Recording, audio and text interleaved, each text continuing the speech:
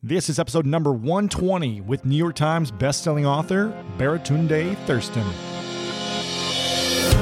Welcome to the School of Greatness. My name is Lewis Howes, former pro athlete turned lifestyle entrepreneur, and each week we bring you an inspiring person or message to help you discover how to unlock your inner greatness. Thanks for spending some time with me today. Now let the class begin.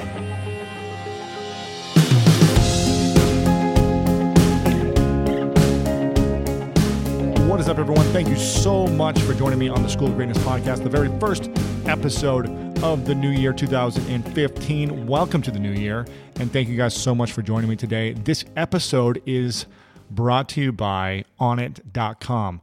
Go check out onnit.com for some of the best human performance supplements and sports training gear in the world. The Rock just posted pictures of him using one of the kettlebells on Instagram the other day. A lot of top athletes and trainers are using their equipment and supplements for their athletes and for themselves. So go ahead, check out onnit.com. If you use the checkout code GREATNESS, you get 10% off on all your supplements. That's going to help you stay focused and on top of your game throughout the day in your business and life. Check out onnit.com for more.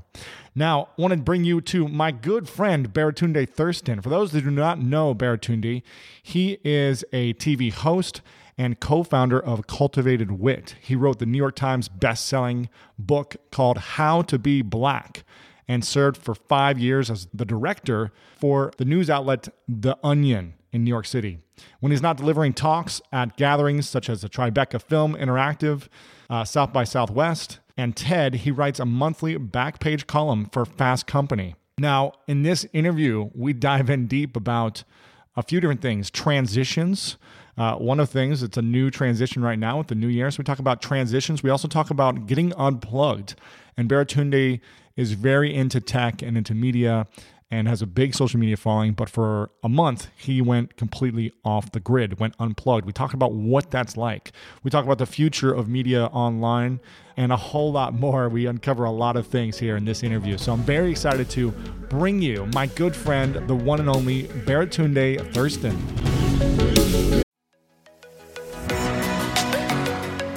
We've all been there. You have a question about your credit card, you call the number for help and can't get a hold of anyone if you only had a Discover card. With 24/7 US-based live customer service from Discover, everyone has the option to talk to a real person anytime, day or night. Yep, you heard that right. A real person. Get the customer service you deserve with Discover. Limitations apply. See terms at discover.com/creditcard. Whether you're a morning person or a bedtime procrastinator, everyone deserves a mattress that works for their style. And you'll find the best mattress for you at Ashley. The new Tempur-Adapt collection at Ashley brings you one-of-a-kind body-conforming technology, making every sleep tailored to be your best. The collection also features cool-to-the-touch covers and motion absorption to help minimize sleep disruptions from partners, pets, or kids. Shop the all-new Tempur-Adapt collection at Ashley, in-store or online at ashley.com. Ashley, for the love of home. On this episode of Plant Killers, we'll explore one nation's most notorious fruit and vegetable killer, bad dirt. What makes bad dirt so bad? The answer? The ingredients. But fear not, true crime enthusiasts. This story has a happy ending. New Miracle-Gro organic raised bed and garden soil. It's made with quality organic ingredients from upcycled green waste like compost and aged bark. Unlike the other guys who can't say the same. Looks like bad dirt's murdering days are over, thanks to Miracle-Gro. Join us next time on Plant Killers.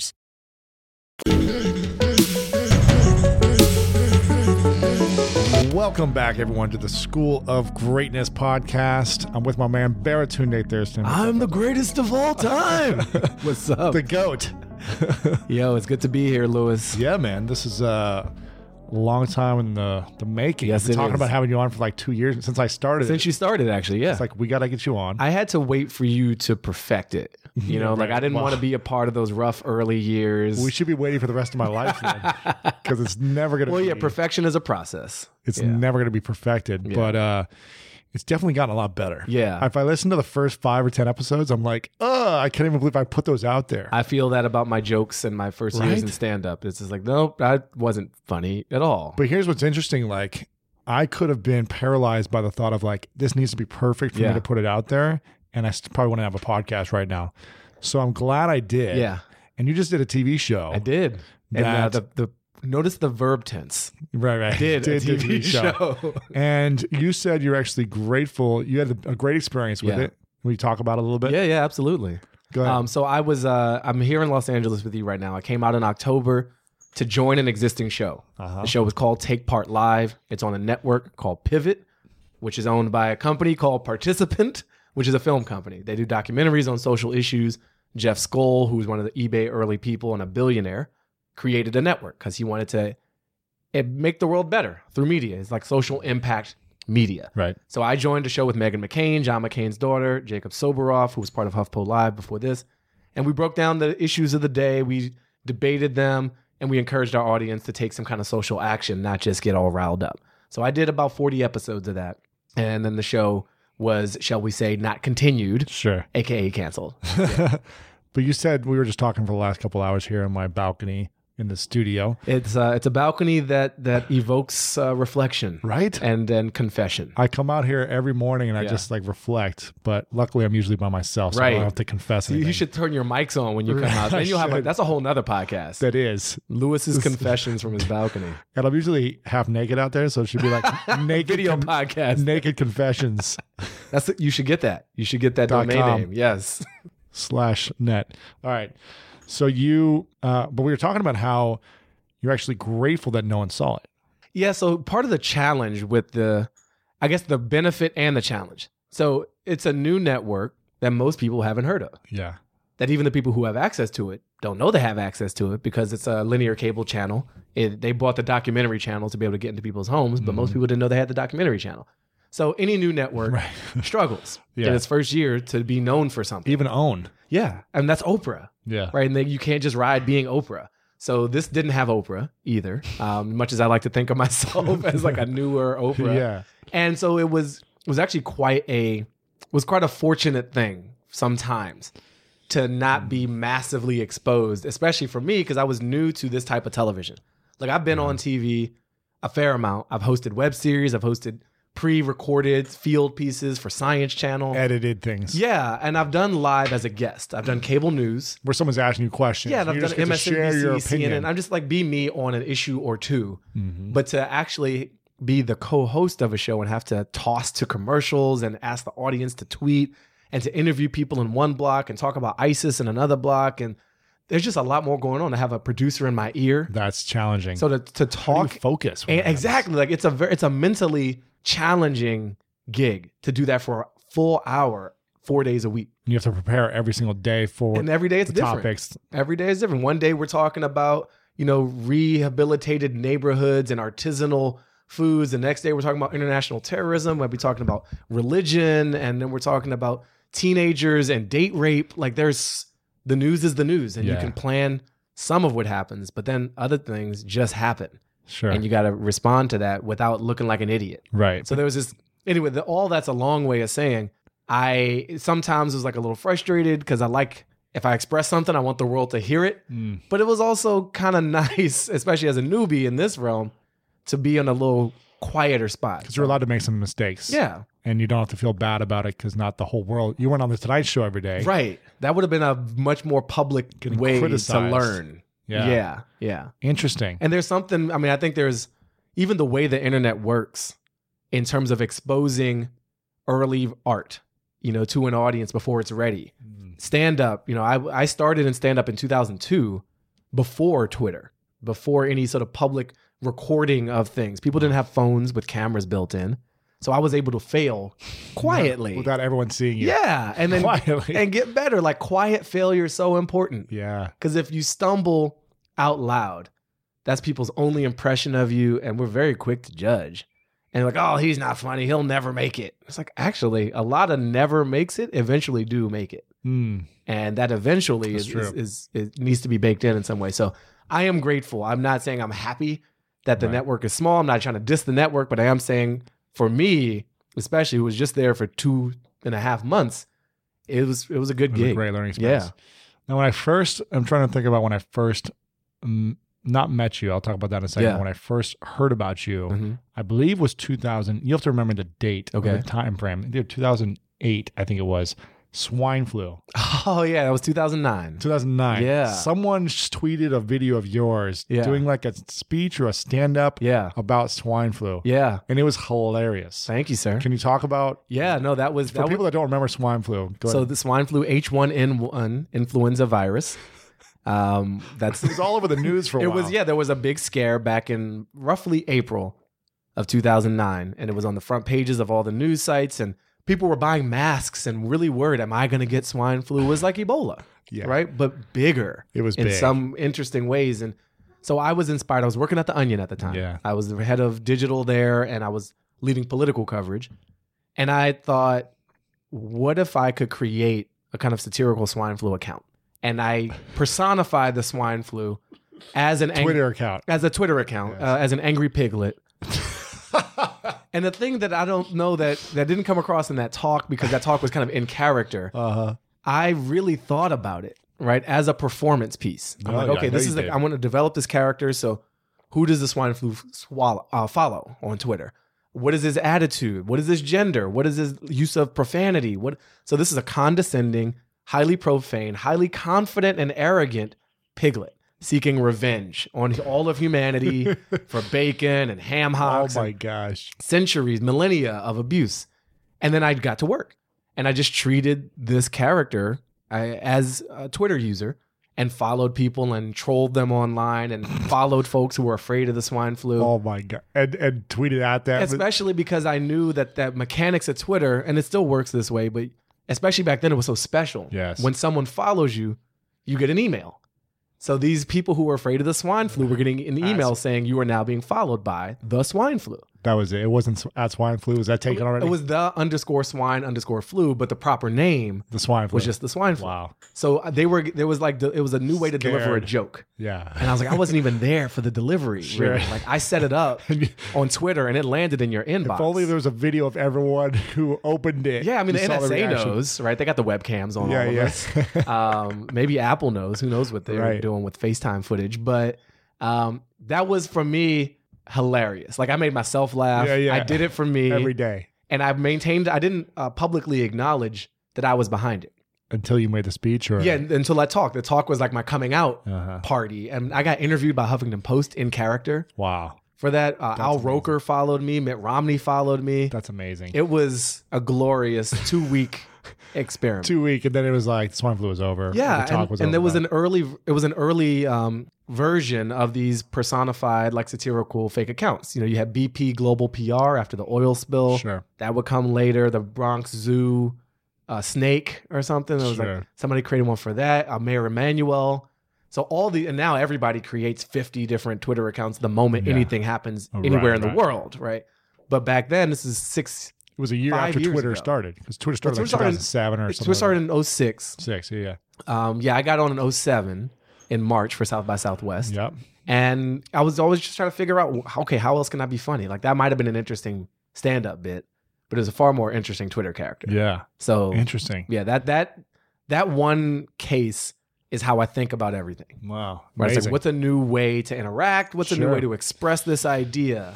Interesting, man. Yeah, there's been such a transition over the years of social media and online marketing and everything. Yeah. And when I first started getting into the online marketing world in 2009, so it was right around when I just got into it. I would basically it's because of the swine flu. So you're welcome. Yeah, all your listeners know that swine flu gets credit for bringing the school of greatness to the world. Yes, and there's just been every year there's a huge transition for who has like the power, the social media power, which platforms are the biggest. And like back then it was Twitter. And now I don't really feel like Twitter is. I feel like it's shifting so much. Why do you think there are so many shifts online in the last 5 to 7 years? And what do you think is going to happen over the next 5 years? So the shifts have always happened. They're happening faster because the places that we're building are cheap to build, cheap to grow. So there was a shift from 8 tracks to cassettes.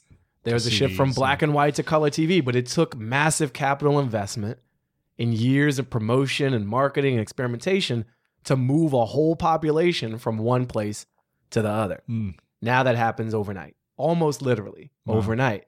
So, and it's because it's all bits and bytes and they're cheaper to manipulate. So there's no difference between Instagram and Twitter technically. it's all zeros and ones. Yeah. So the manifestation of it is the same. And when it costs nothing, relatively speaking, to move and to create, we're a lot less attached, or we're attached for far briefer periods of time. So I think the why is a technical why. Mm-hmm. I think it's frustrating, actually, to think, for me, when things move that quickly, there becomes this like hyperactive gold rush mentality around everything. Sure. And so we gotta get it now. We gotta get it now. And I'm watching Deadwood right now, which is a series about the gold rush. Interesting. And if you could think of something as massive as the Western gold rush happening every 6 months, and a whole population physically jumping hundreds of millions of people. Yeah, to the Western United States, now to Brazil, now to the Arctic. I mean, it's insane. And so I'm trying to maintain a sense of inner peace around all this stuff and not bet on platforms and make the latest things because it feels so ephemeral. Because after you bet on it, even if you hit it big, it's like it could be gone in a moment. Yeah, and you have to build something that has that change built into it. Mm-hmm. You know, I've given a ton of talks about social media, in part because of the swine flu. Wow. The swine flu earned me speaking credibility, right? And being at the Onion and writing books and a lot of other things. But that example still has some resonance for like how to be authentic. Interesting. Ironically, because I was lying, but I was authentic to the character of this flu. And people ask me, they'll say things like, yo, I hear 2015 is going to be the year of video. Wasn't that like 2010? And I'm just like, first of all, just listen to yourself. Or the year of mobile. Yeah. It's like moving images have always been powerful in human history. Yeah, exactly. Whether we could record them and transcode them as quickly or not is different. And, you know, is it Snapchat year? Is it Vine year? Is it the year of Bebo? Like, Bebo just blew up in my life in the past 3 weeks. I don't even know what Bebo is. Bebo was a youth-oriented social network that was based over in the UK. Now it's reimagined itself as a mobile messaging app. That creates avatars around you. So when you hashtag with your friends, like it manipulates your avatar to visually enact the emotion. Like the Sims of mobile. Yeah, it's like you are the emoji. Interesting. And so, I don't know, maybe that'll last 4 weeks. Who knows? Crazy. So where I see things going in the next 5 years, there's like what I hope happens and what I think happens. Yeah. What I think happens is that we continue our spiral of gold rush mentality around kind of, people move here. Basically, kids run from their grandparents, right? They leave Facebook, they go to Instagram. Oh, grandma's on Instagram, now I'm going to go over to this thing. Wow. So a lot of it is just like youth looking for the new version of the mall to escape old people, right? That is so much of this movement. And it's cool kids, right? Defining cool by scarcity. It's cool. If everybody's doing it, it can't be cool. So we got to get off of it once everyone's on it. Exactly. So I think we'll continue this like accelerating hop of chasing cool, but the dollars follow faster. Because Subway finds it and they buy it out and they do some kind of stunt. You know, it's like, oh, now Subway's on Vine. Well, Subway's on Vine. How cool can it be? It's not, yeah. So we gotta get on Snapchat. And now Snapchat's not cool. Now it's something else. So I think that's part of it. But there's got to be some diminishing returns to the leaping. And I don't know if it... For who? The brands or for the people leaping? I think both. I think I have limited endurance for this constant motion. I mean, for 18 months... I didn't have a permanent home in New York until February of this year. I was kind of on the road. I was Airbnb-ing. I was couch surfing with February friends. 2014. Yeah, I was Craigslisting it, and I was house sitting and whatnot. And it was novel. The first 6 months were really exciting. Fun. I was like, ooh, now I'm living in the West Village. Now I'm living in Williamsburg. Now I'm living in the I'm on a East couch Village. There. I'm in a king and a queen. Now I'm in a building with an elevator. Now I'm in a 5th floor walk up. And there's something really exciting about the discovery and the exploration and the journey. But at a certain point, I needed a home. Yeah. And I signed a lease. You gotta chill. Yeah. And I needed something recognizable. Well, for a lot of people, that's Facebook, right? They've just paused on this Ferris wheel. I'm going to keep mixing the metaphor on this roulette wheel. There's like, I'm going to stick with number Facebook because I know it. Most of my friends are here and that's cool. Email still works for the vast majority of people. Text messaging, that's not going anywhere. And yeah, where else it ends up, there will be new things. There will be new things. But what I hope happens, this goes from like expectation to hope. I hope that we get a different sense of ownership as users about all the stuff that we create that's attached to these ephemeral networks. What do you mean? We're producing a lot of media in terms of photos and text messages and video clips. We are revealing a lot about ourselves in terms of content, but also in terms of our networks. Like you and I are friends on Instagram and on Facebook. We follow each other on Twitter. We're in each other's phone books. LinkedIn. These platforms know that we're important to each other. Sure. We should know that too. And that should be portable in a way that is somehow held hostage by the LinkedIns of the world and the Gmails of the world and the whoever I'm not picking on those guys in particular, but I think we've got a really weird balance in the relationship now where the majority of what makes Facebook is us, not Facebook. And if we start to shift to a world where the connections and the media, which are all us, without any of that, these platforms are stupid. They're literally dumb. Then the shift from one place to the other will be less painful because we'll already have it. And so when you think about NSA, think about the Sony hack, think about things that have been in the news a lot lately, if users had their own data, right? If we had a trusted place to keep it or we kept it ourselves, then it wouldn't be so costly, so painful, so ridiculous to jump from one service to the other or to, when their terms don't line up or when they get hacked or whatever the reason is, or because you don't feel like you don't like the color blue and Facebook is totally blue. Right. Where's my pink social network? How come Facebook doesn't let me make it pink? Right. So I think more user control is what I hope for in the next 5 years. Then customizing your experience. Yeah, then it becomes less of what will the geniuses at platform X dream up for me? Right. Because we are handing over. So it's kind of like bringing back MySpace in a sense where you get to customize some of the things that you have. Yeah, I think customization is a part of it. I think ownership is a more powerful term to throw around it because right now we're all it's almost like we're serfs, or not quite slaves. And I don't want to use like extreme language, but I feel drones. Like we're waiting, right? We're waiting for some genius somewhere to rescue us. Cool. Give me the new phone, give me the new social platform that's going to be cool and hot. It's going to what it's going to do is going to loop videos for 3 seconds, then play them in reverse for 7 seconds, then do a staticky sort of seizure-inducing, drum beat, kind of like a drum and bass thing, and then end up with a question mark. That's gonna be the new hot thing. I don't know. Anything is possible. So many different things. One of my favorite parts about my job is that I get the opportunity to travel a lot. And in fact, I'm recording this right now while I'm in Mexico. And actually, I was thinking about something that I wanted to share because I get a lot of questions from so many people about different side hustle ideas. So here's one for those of you out there that are on the go a lot like I am or traveling a lot. When you're staying in your Airbnb on your trips, have you ever thought about how you could be making extra money by hosting through Airbnb while your home is vacant? If you're interested in an extra stream of income, Airbnb hosting is an easy place to start, and it's like giving your home some company while you're away. Your home might be worth more than you think. Find out how much at airbnb.com/host. So listen, we all know life is full of yada yada, like those quote unquote free trials that somehow still charge your card for something, or when companies have those sneaky gotchas hiding deep in the fine print. And I know you've dealt with yada yada before, like those bills that keep going up and up for no reason at all, or when budget airlines promise a cheap fare but then charge you for every little thing until you realize you're paying more than you would have somewhere else. And yes, it is possible to outsmart yada yada, like triple checking airline deals to make sure all you need is already included, but you don't take yada yada in life. So don't take yada yada from your wireless provider. Metro by T-Mobile has no contracts, no credit checks, no surprises, and nada yada yada. Stop by one of over 6,000 Metro stores nationwide.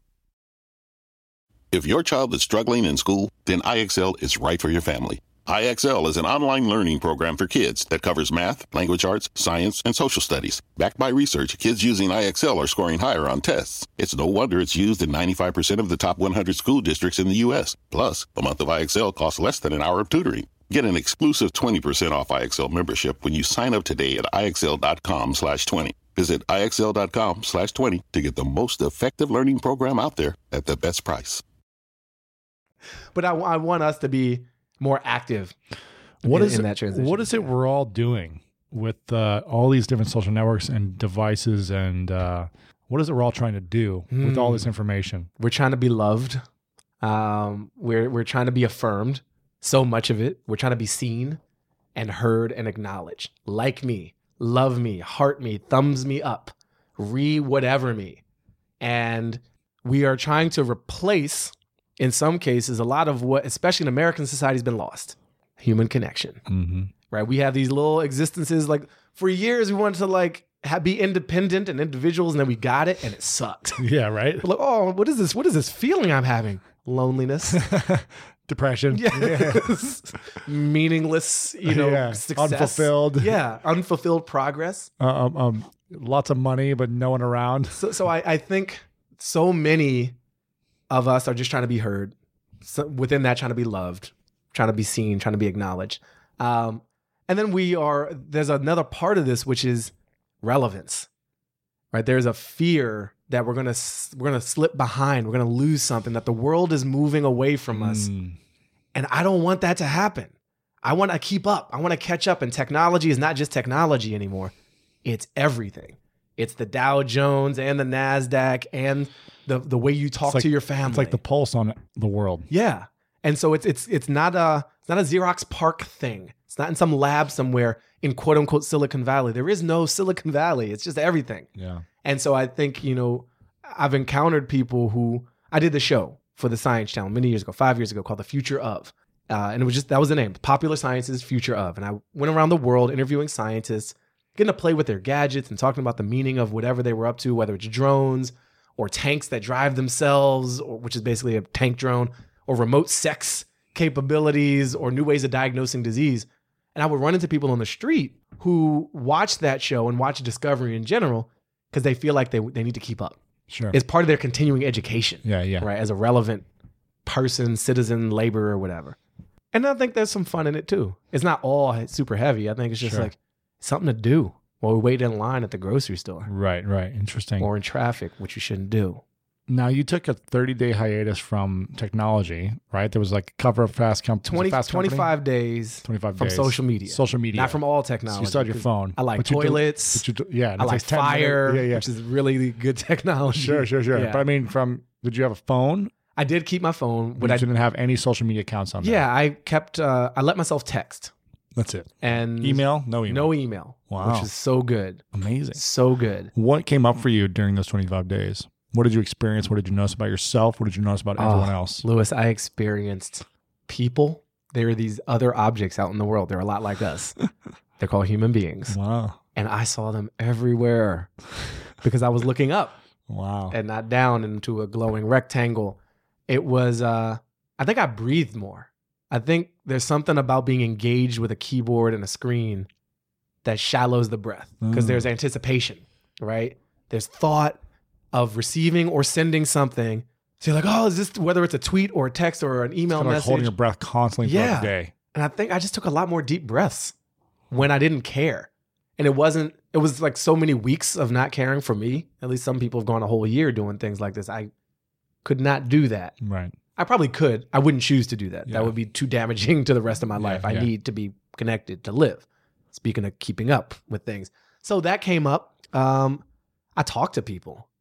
Like I would go to a bar, and because I couldn't escape the bar through my phone, which was my normal just look thing. Down when there was a moment of silence. You couldn't just, when you're waiting for something. I filled the space with whatever was around me. With real connection. As opposed to what was through the screen. And I don't want to say that every interaction through a screen isn't real.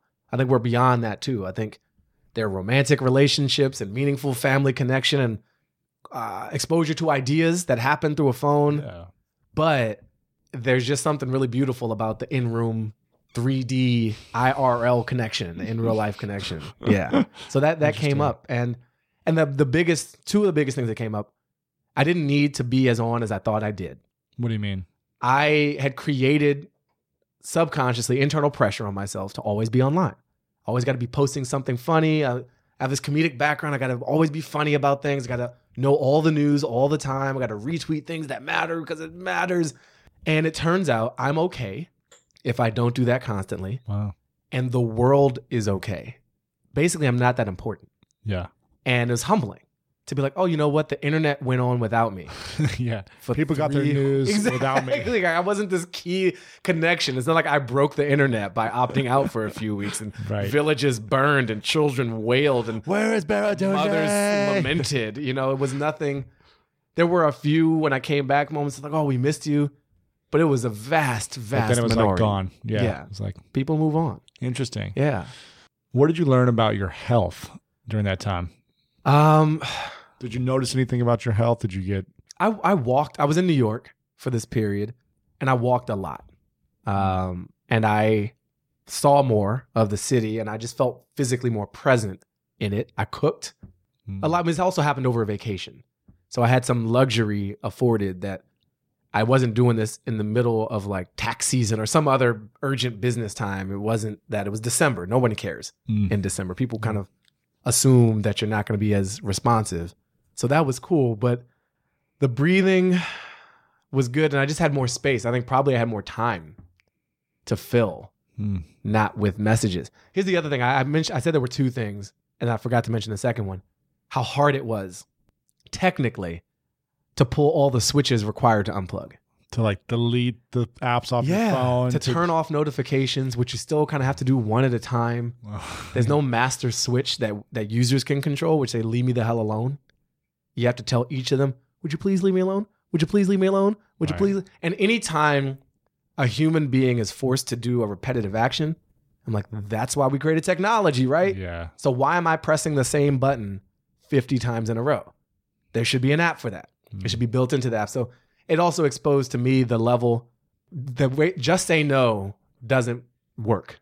It didn't work for drugs in the 80s, and it doesn't work for social media and technology today because we're not empowered to simply say no. It's technically not simple to just say no. Yeah, a lot of pressure. It takes a couple of hours. Yeah.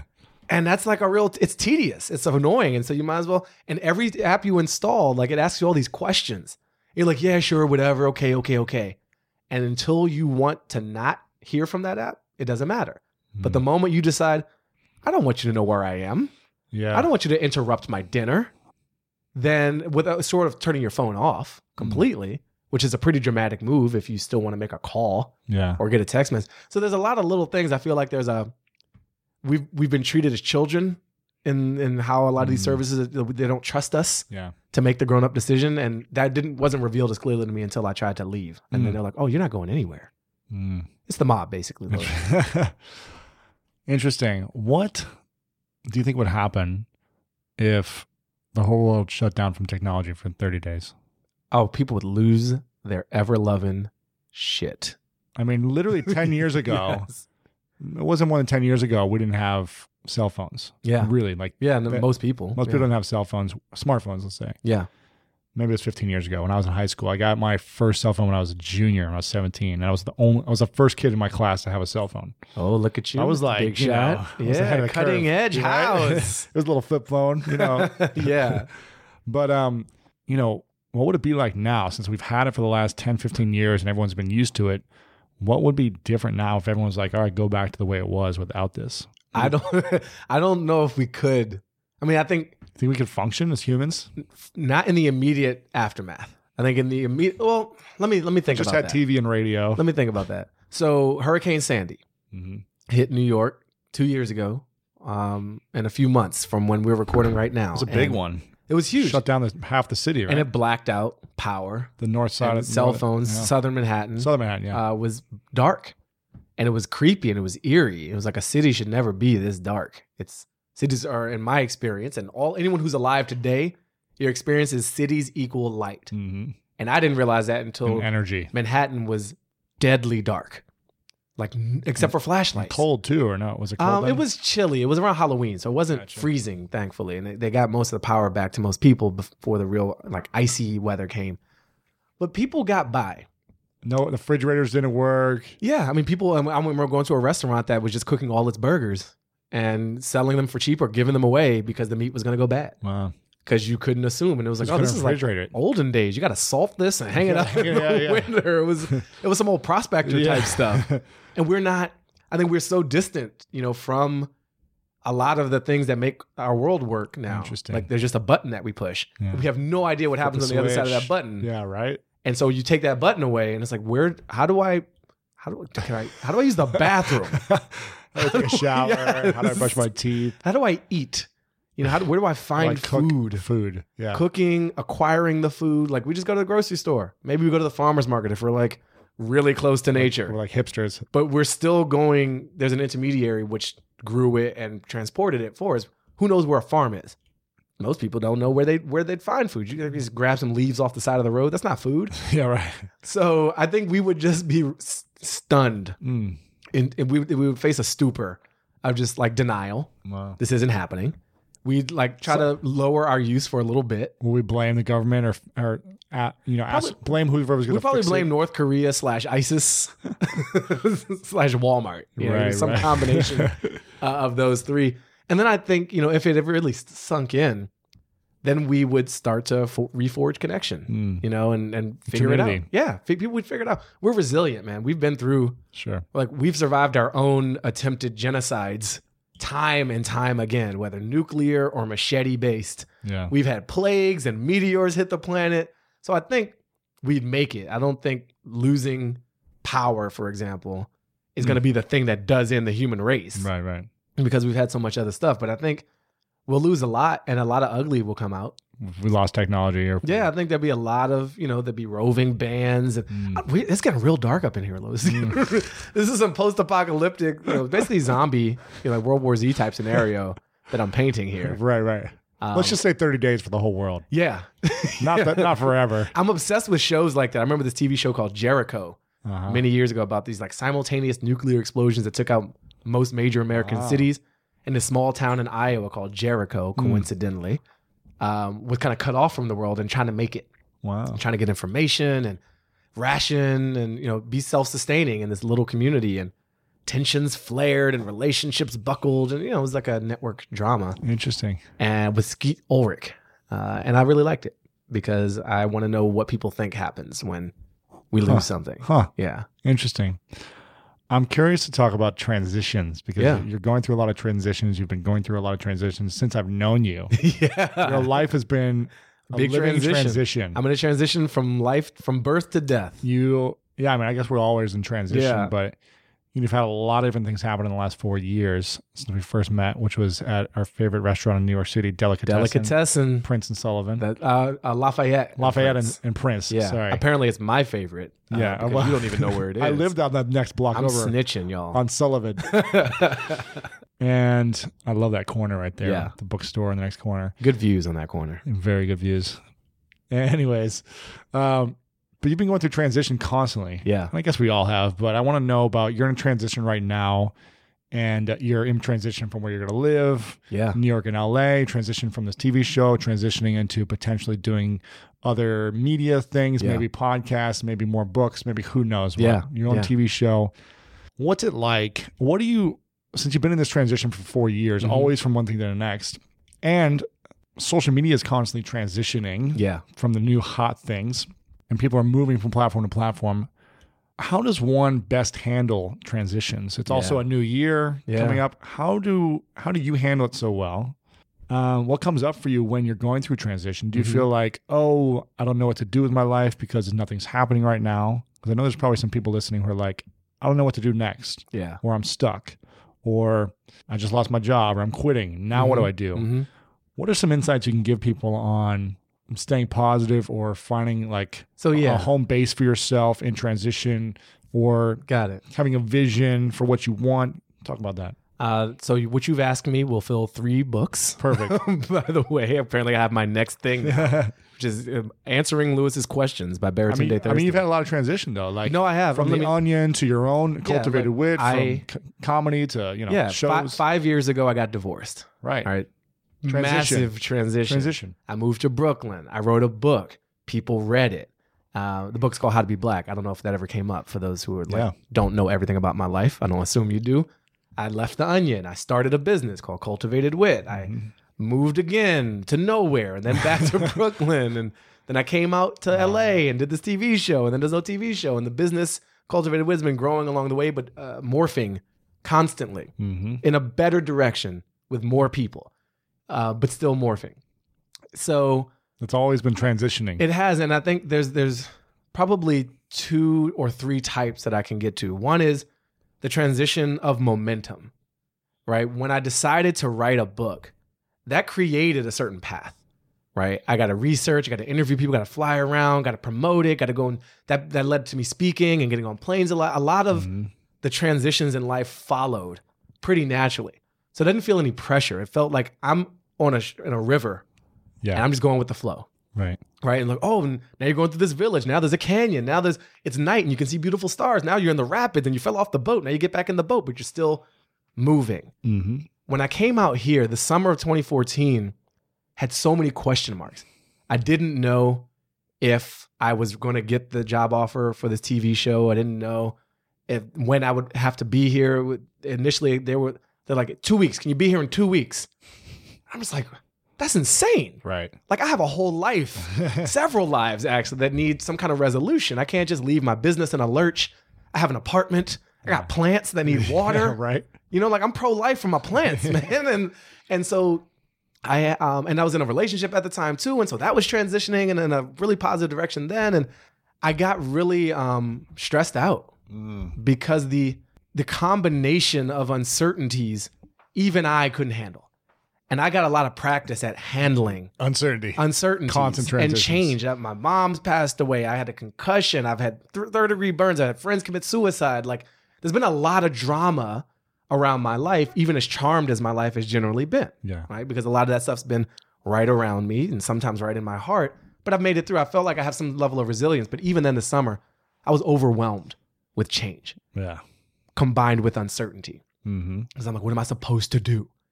And then I get out here and, I'm no longer in the relationship I was in with the show or with this person. And I have found a level of calm and use the word love. And I've used it earlier too. And I think that's a part of it. I think about love in a couple of ways. I think about, love that one wants, love that one needs, love that one deserves. And the overlap of those three types of love is a sweet spot. Right? Want, need, and deserve. Parallel to that, kind of a layer above that, is the direction of love. Outward, from me to the world. I'm loving another person. I'm loving the world through my work. I'm putting love into my writing or whatever. It's like giving. A lot of self-sacrifice in that, a lot of staying up late at night. Sure. Powered by some sense of love and affection and even duty. Then there's love outside in, right? It's fans clapping, it's retweets, it's your mother or your sister or your brother. Sure. And then there's the internal. Right? Love for oneself, by oneself. The most important. And so in the transition I'm in now, I'm not frenzied. I am as calm as I've ever been. Yeah, you seem calm. And I'm solid. I feel grounded. I'm 37 now. I've lived a few decades, so I know a lot more about myself than I did, 30 years ago, 20 and 10 years ago. And so my focus is less on how do I answer these questions that fill my calendar? And it's more of how do I love myself through the uncertainty? Because it's always going to be there. And there are a lot of things that may happen that I'm not in charge of. Right. So how do I be the best version of me in the midst of all that? So how does one do that? How does one love themselves? So here's what I've been doing. When transition's happening or when things aren't going the way they want them to go. I'm doing a couple of things. One, I've made a physical commitment to myself. I'm sweating every day. You're in good shape, man. I'm feeling really good. You look younger. Even though you got a freaking manly beard on right now. Thank you very much. Yes, you look the youngest I've seen you. I'm content. I am doing I'm doing a little cardio workout every morning that takes 5 minutes and explodes my lungs. Wow. I'm doing about an hour to hour and a half of yoga every day. Wow. And that's really pushing my body in places. It exposes weakness. How's your mobility now and flexibility? It's increasing, but I've just found where my tightness is. And more different classes I listen to through podcasts or physically go to. I'm like, oh, I'm really good at this thing. I am not so open in this part of my body. Sure. And I'm really honestly trying to breathe. LA is a great place to explore the outdoors in December. Yeah, great hiking. And I'm treating myself to nice food. I'm cooking. I'm going to the farmer's market. I'm just trying to take care of myself. And meditate a bit as well to try to bolster the spiritual, not just the physical. So I don't know what that looks like for everybody, but for me, it meant a very conscious commitment to myself in the midst of all this. How important is this self-love for you or for anyone in terms of up to doing big things in the world and having big visions and transitioning from thing to thing and being uncertain about the future? How important is this self-love, do you think, for everyone else as well as yourself? Look, I think it's critical because the outside world is inconsistent and out of our hands. one moment they love you. And they could be your nuclear family. They could be your spouse. They could be tens of thousands of adoring readers or viewers or whatever the game, or customers. And that can turn. You can mess in a up flash. or something. You can missay something. You can be a horrible guest on a thing and look stupid. Like there's a lot of, or someone could decide to attack you out of nowhere based on nothing that you did, based on a misinterpretation. Mm-hmm. So living at the pleasure of external forces is not ideal. It's a risky way. And it actually, you reminded me by asking me this, something my mother used to always say when she saw me going into the world of performing. She said, remember why you're doing it. Don't just do it to please the crowd. Because if you do it just to please the crowd, you'll lose yourself. Because you'll define yourself by their pleasure. And pleasure and tastes change. So the idea of getting grounded and getting good with oneself, there's a more consistent power in that. Sure. And I think it comes across, externally too, whether in an individual, intimate sort of way or in a professional sales and follower count sort of way. Sure. And I'm not promising, look, this is not the secret. This is not me saying, if you just breathe deeply 10 times a day and hike and eat kale and do downward dog for 17 seconds, you'll triple your Instagram likes. Like that's not, I don't know. Maybe you will not. Maybe your sales will go down. But I think the larger point is that even if your sales go down, your sense of self doesn't go down with it. And that's super much, much more important. Yeah. Yeah. Why do you do what you do? And why are you up to what you're doing then? I care a lot about the world. And I have found some ways of communicating, largely through humor, heavily through language, that help people understand what's going on. Sometimes it's a column, sometimes it's a stand-up bit, sometimes it's a tweet, sometimes it's some kind of imagery. But I think I am here to translate. I am here to help people understand, get engaged and connected with some unique talents that I've developed / been granted. So I do it because I know how and because I feel called to, and because I think I have a unique perspective to bring to the field of people also doing that thing. When did you know that you could translate this type of message for people? Was it when you're in middle school or high school? Was it when you were at Harvard? Was it at the Onion? When did you realize like, oh, I've got this talent, this skill, something that I'm able to connect with people in a way so that they understand it differently? There have been different moments over time. I wasn't into comedy much when I was a kid. I was mostly just like righteous and like politicized. That got channeled more through humor because I was like, oh, this probably works a little better than stridency and like condescension. Like people people respond better to a joke than like you're wrong. But I do recall doing a show in Boston where I started doing stand-up. I lived in Boston for 12 years. And I did a New Year's Eve show, First Nights, which is like most cities put on some kind of non-alcoholic celebration, and they call it First Nights. I did a show, a guy named Tony V put me on. He's an awesome guy. He's been in a lot of films and he's very, very funny. And more importantly in this moment, kind and generous. So he let me open for him in front of 2,000 people. Wow.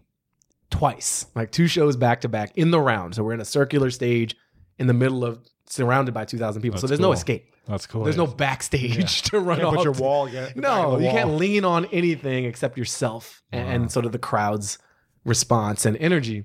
And I did some joke about Israel-Palestine issue that was a very lefty kind of joke and played well in Boston. And an Israeli guy came up to me afterwards. And he was like, where I'm from, people don't make jokes like that. And I'm really glad you did. And it's important that you keep saying what you're saying. And I was like, that's great. That's an endorsement from someone who wasn't even the target.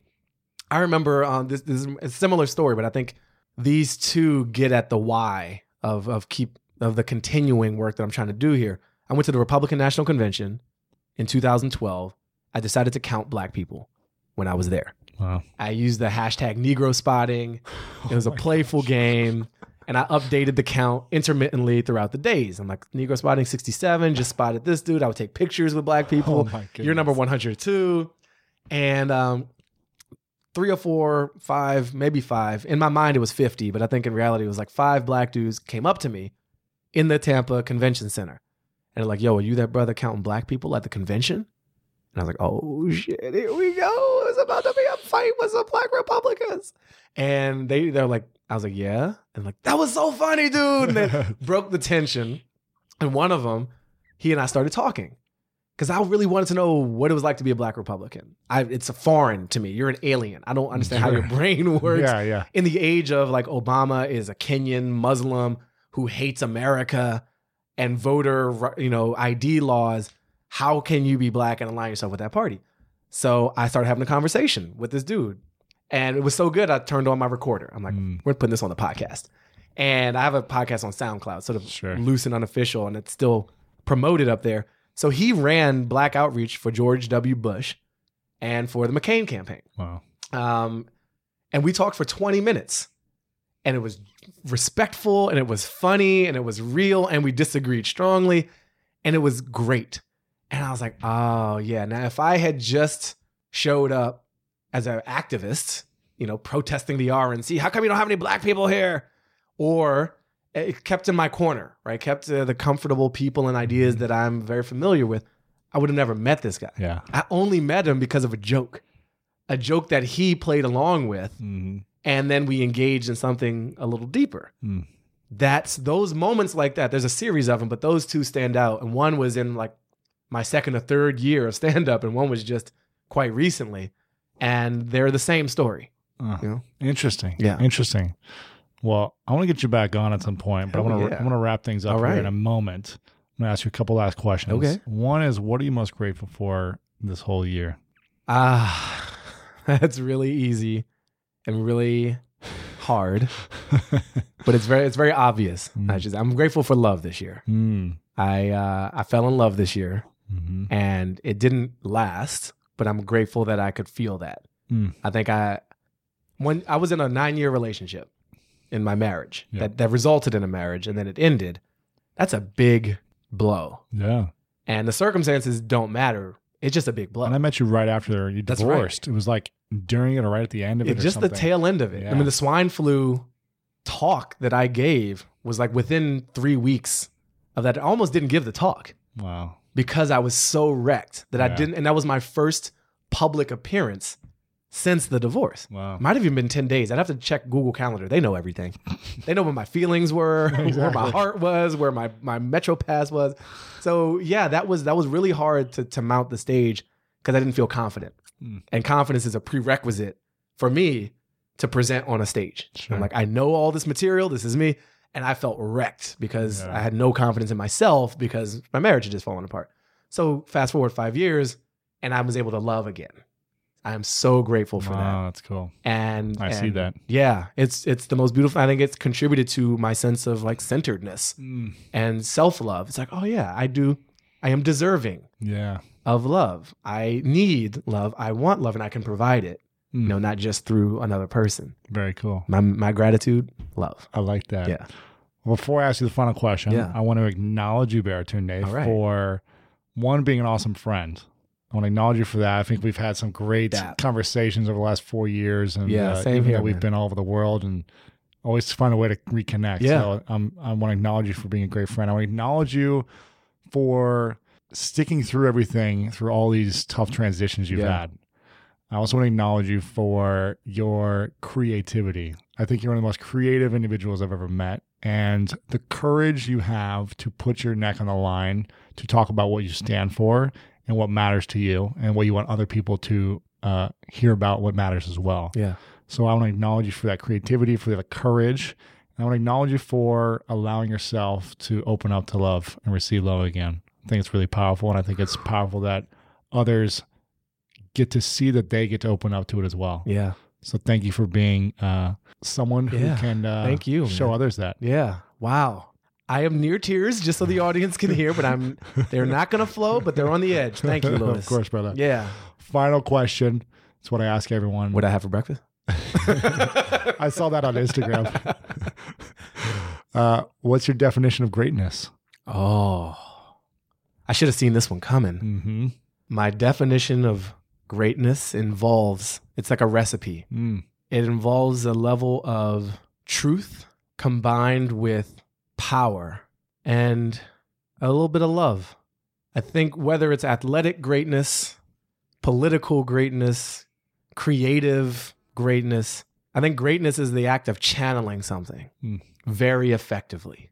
And it could be John Nash with his equations. He's channeling a universal truth through math in a way that hadn't quite been done before, and it's great. So it's truth meets power and love. Baratunde Thurston, thanks so much for coming on, man. Appreciate you. Thank you, Lewis. Oh, man.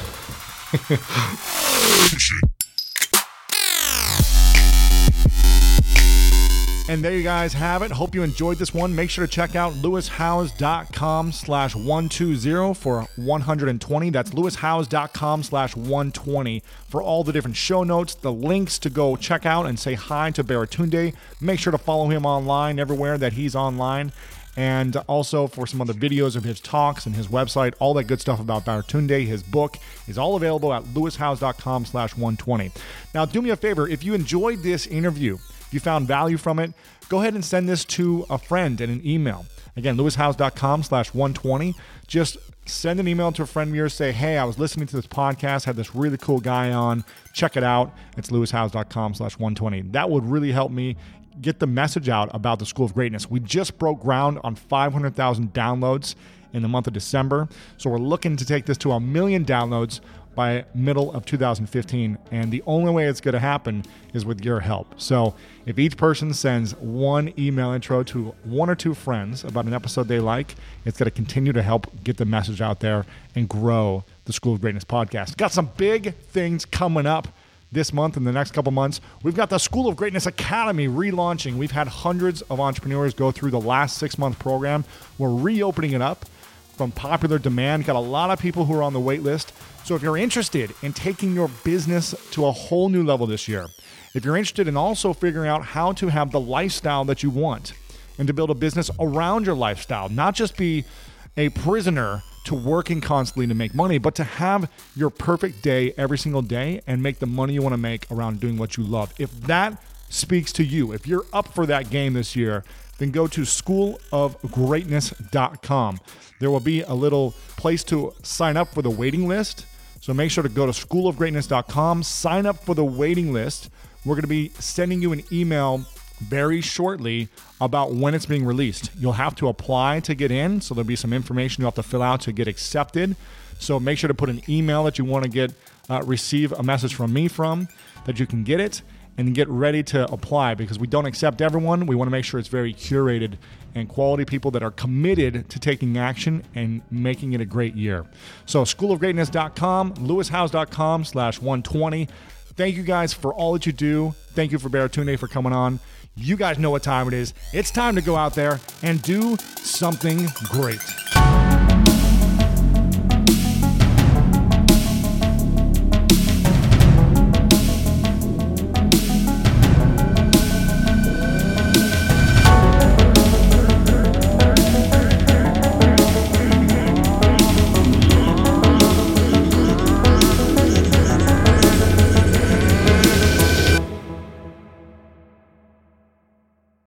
When you need mealtime inspiration, it's worth shopping Kroger, where you'll find over 30,000 mouth-watering choices that excite your inner foodie. And no matter what tasty choice you make, you'll enjoy our everyday low prices, plus extra ways to save, like digital coupons worth over $600 each week. You can also save up to $1 off per gallon at the pump with fuel points. More savings and more inspiring flavors make shopping Kroger worth it every time. Kroger, fresh for everyone. Fuel restrictions apply. You can live out your MasterChef dreams when you find a professional on Angie to tackle your dream kitchen remodel. Connect with skilled professionals to get all your home projects done well. Visit Angie.com. You can do this when you Angie that.